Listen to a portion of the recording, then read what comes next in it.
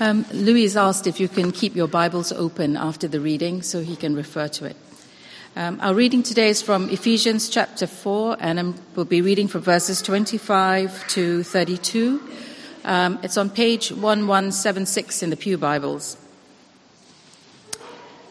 So Ephesians chapter 4, verse 25.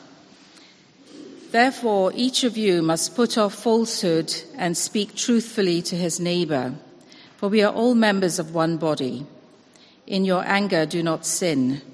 Do not let the sun go down while you are still angry, and do not give the devil a foothold. He who has been stealing must steal no longer, but must work, doing something useful with his own hands, that he may have something to share with those in need. Do not let any unwholesome talk come out of your mouths, but only what is helpful or building others up, according to their needs, that it may benefit those who listen. And do not grieve the Holy Spirit of God, with whom you were sealed for the day of redemption. Get rid of all bitterness, rage and anger, brawling and slander, along with every form of malice. Be kind and compassionate to one another, forgiving each other, just as in Christ God forgave you. This is the word of the Lord. Thanks be to God. Whenever one of our readings begins with the word therefore, we need to ask, what is the therefore? That's because what we're about to read follows directly from what has come before. And what has come before in this case is Paul's great symphony of praise and thanksgiving for all that God has done for mankind in general and for Christian believers in particular. The Apostle Paul, nearing the end of his life in a prison cell in Rome, is writing to inspire and to encourage a young church, struggling with what it really means to follow Jesus. Like us, the Ephesians lived in an age of moral confusion. Like us, they constantly felt the pull of the pagan society around them. If you were here last week, you will have heard Eddie preaching on how we change when we become Christians. Well, we're changed because we are given a new identity as sons and daughters in the family of God. We're changed because we know that it is only thanks to Jesus dying on the cross for our sins that we were able to come out of the darkness of our former lives and into the wonderful light of Christ. We're changed because we know that all this has been done not because of any effort on our part, but because of the sheer grace of God. And we are changed, most importantly, because we have come from merely knowing about God to knowing God. And it is as people who know God that we have cultivated, and we are constantly cultivating, an attitude of gratitude, thanking Him daily, not only for the good things we have received, but also for the bad things that He has brought us through. And that's why we obey God. The outward evidence of our inward change is that we keep God's commandments. And we keep them not out of fear of punishment, but out of thanksgiving for the new life that He has given us through His Son, our Savior and Lord, Jesus Christ.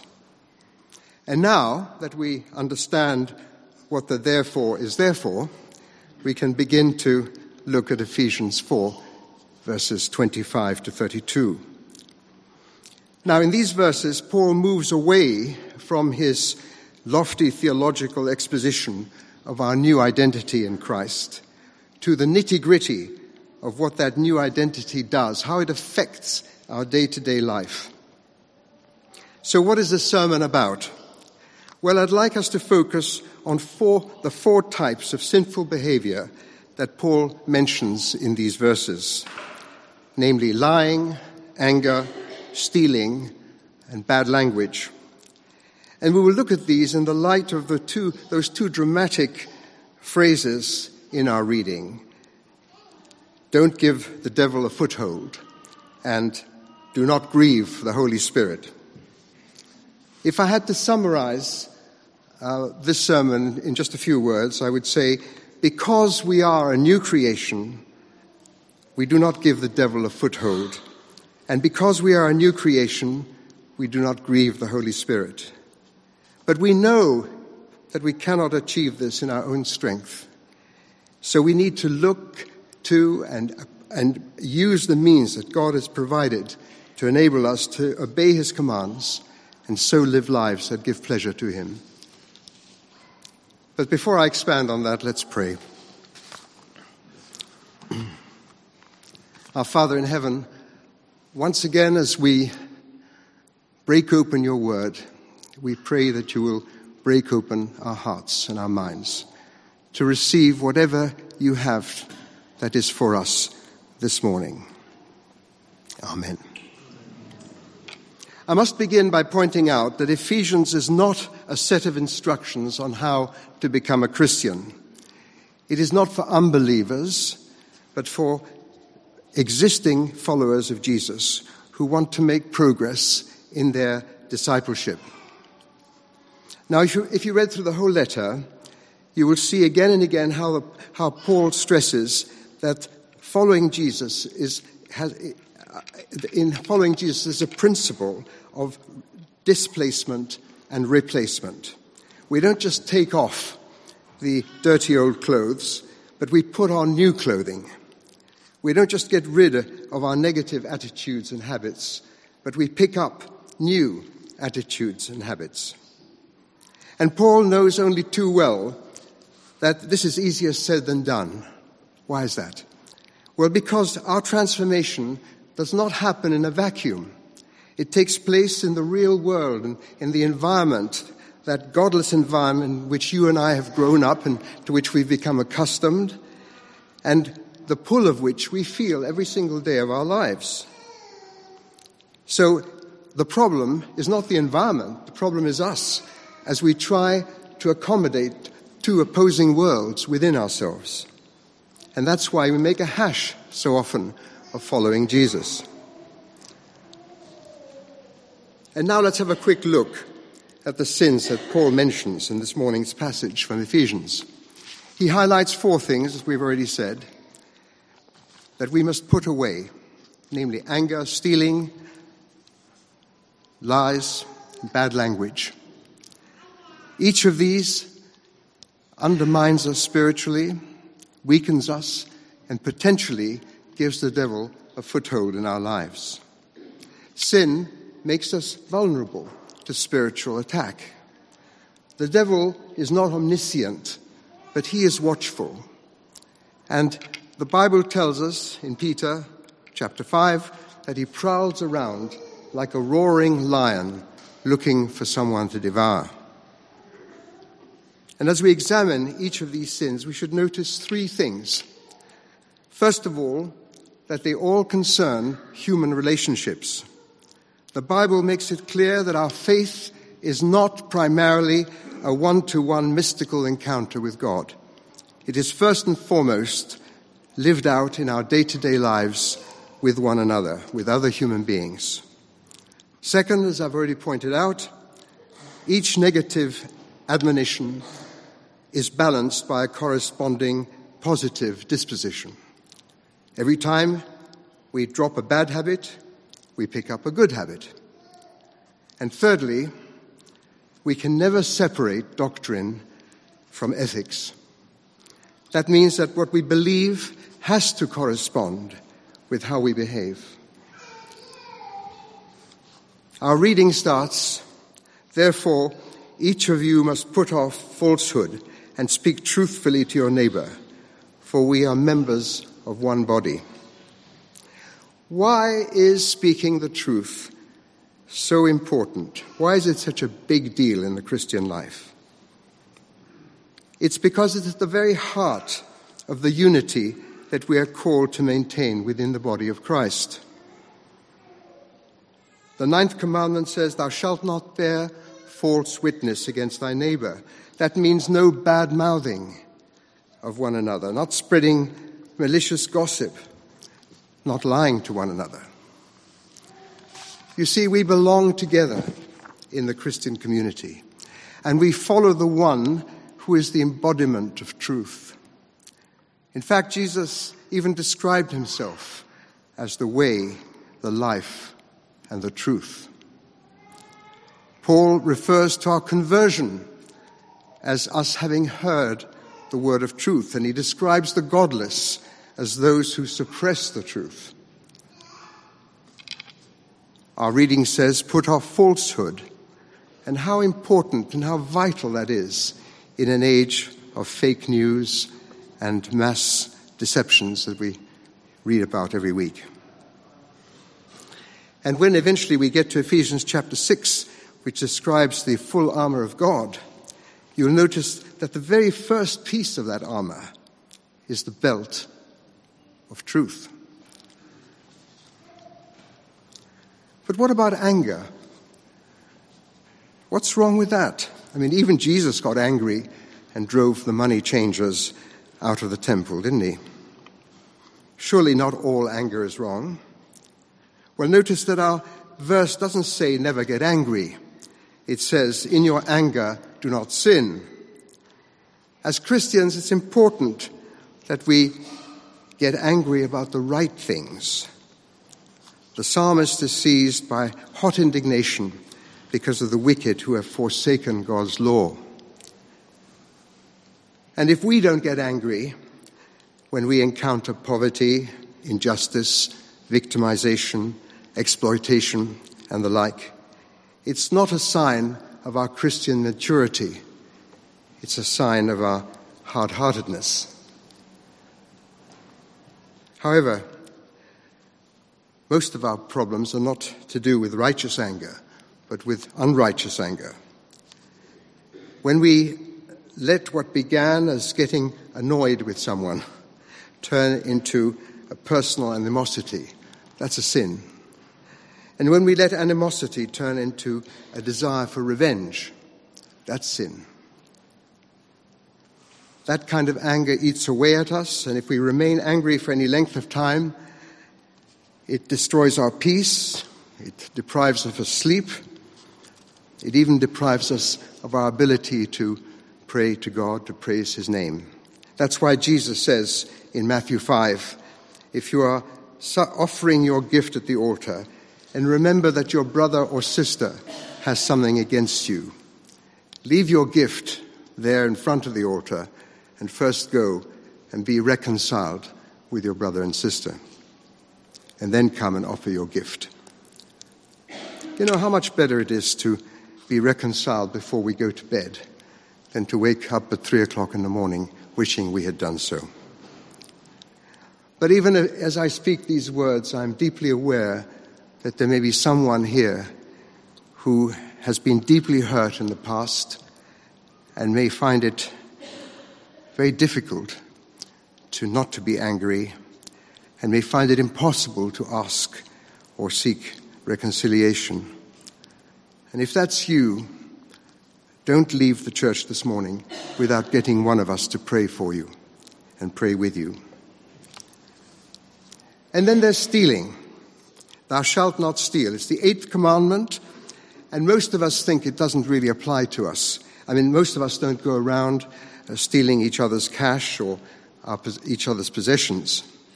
However, this commandment also applies to tax evasion and customs dodges, which rob our government of what they need to provide the services that we all enjoy.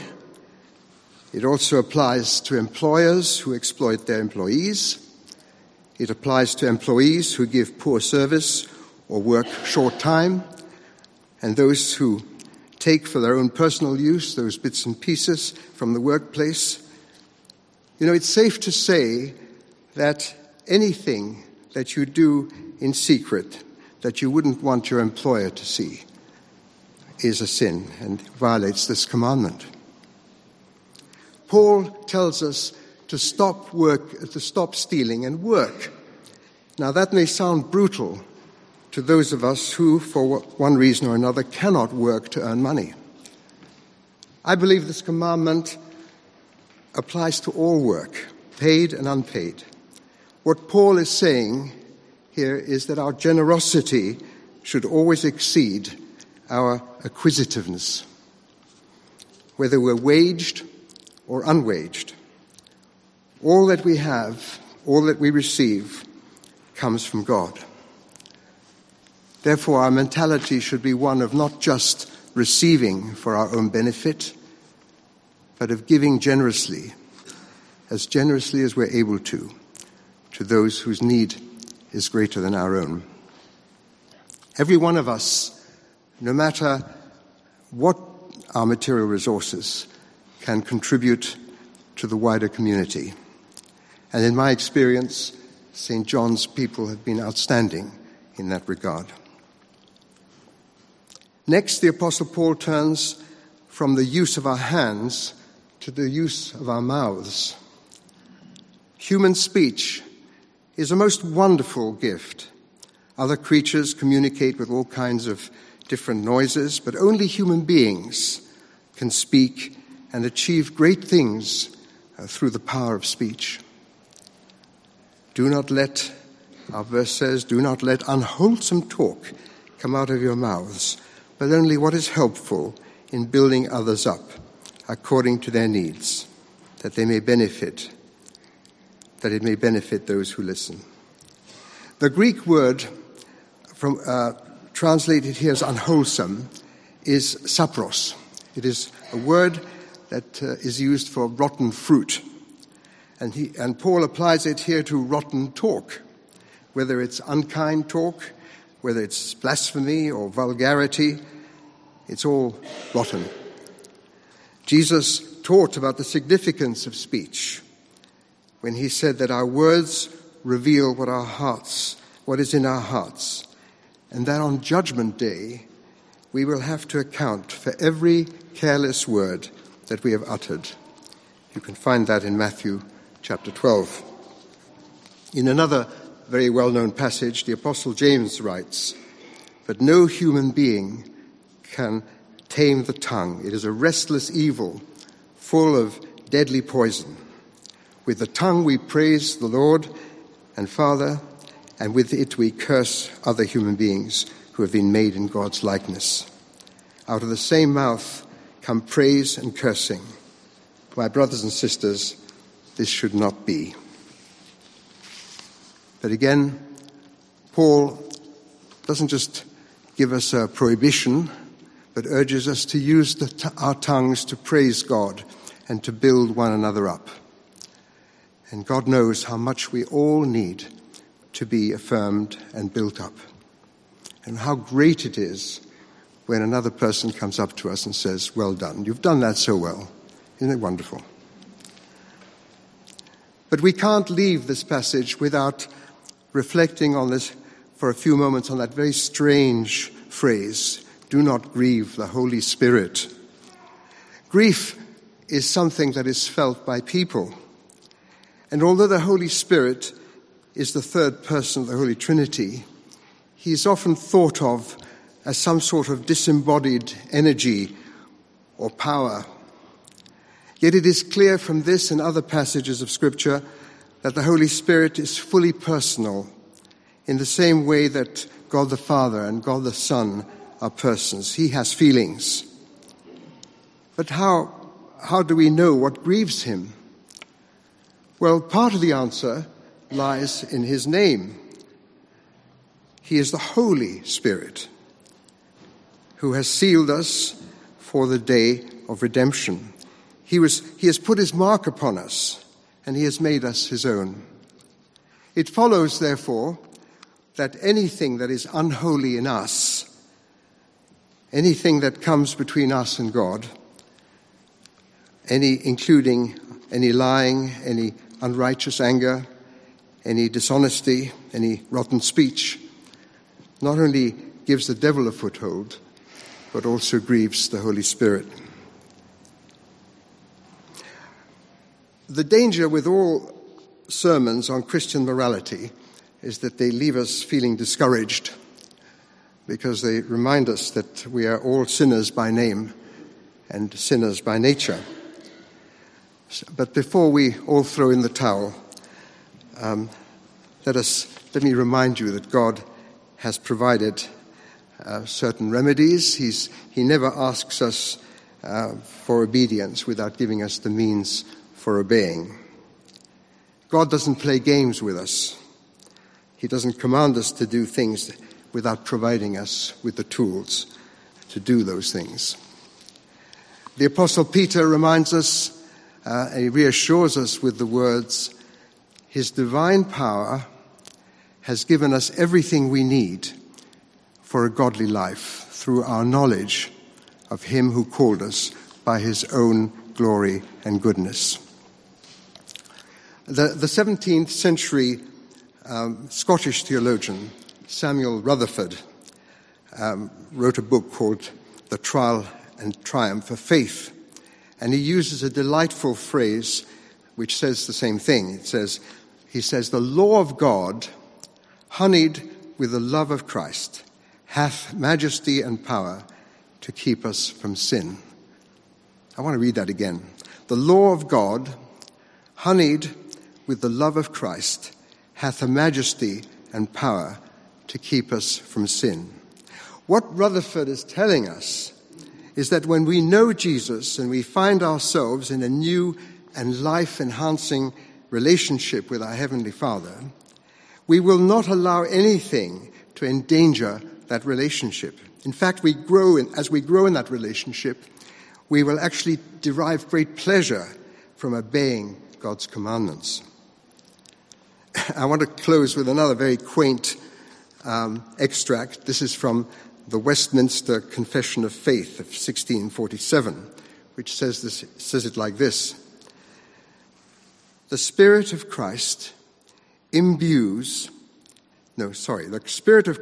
subdues and imbues the will of man to do freely and cheerfully what the law says we are to do.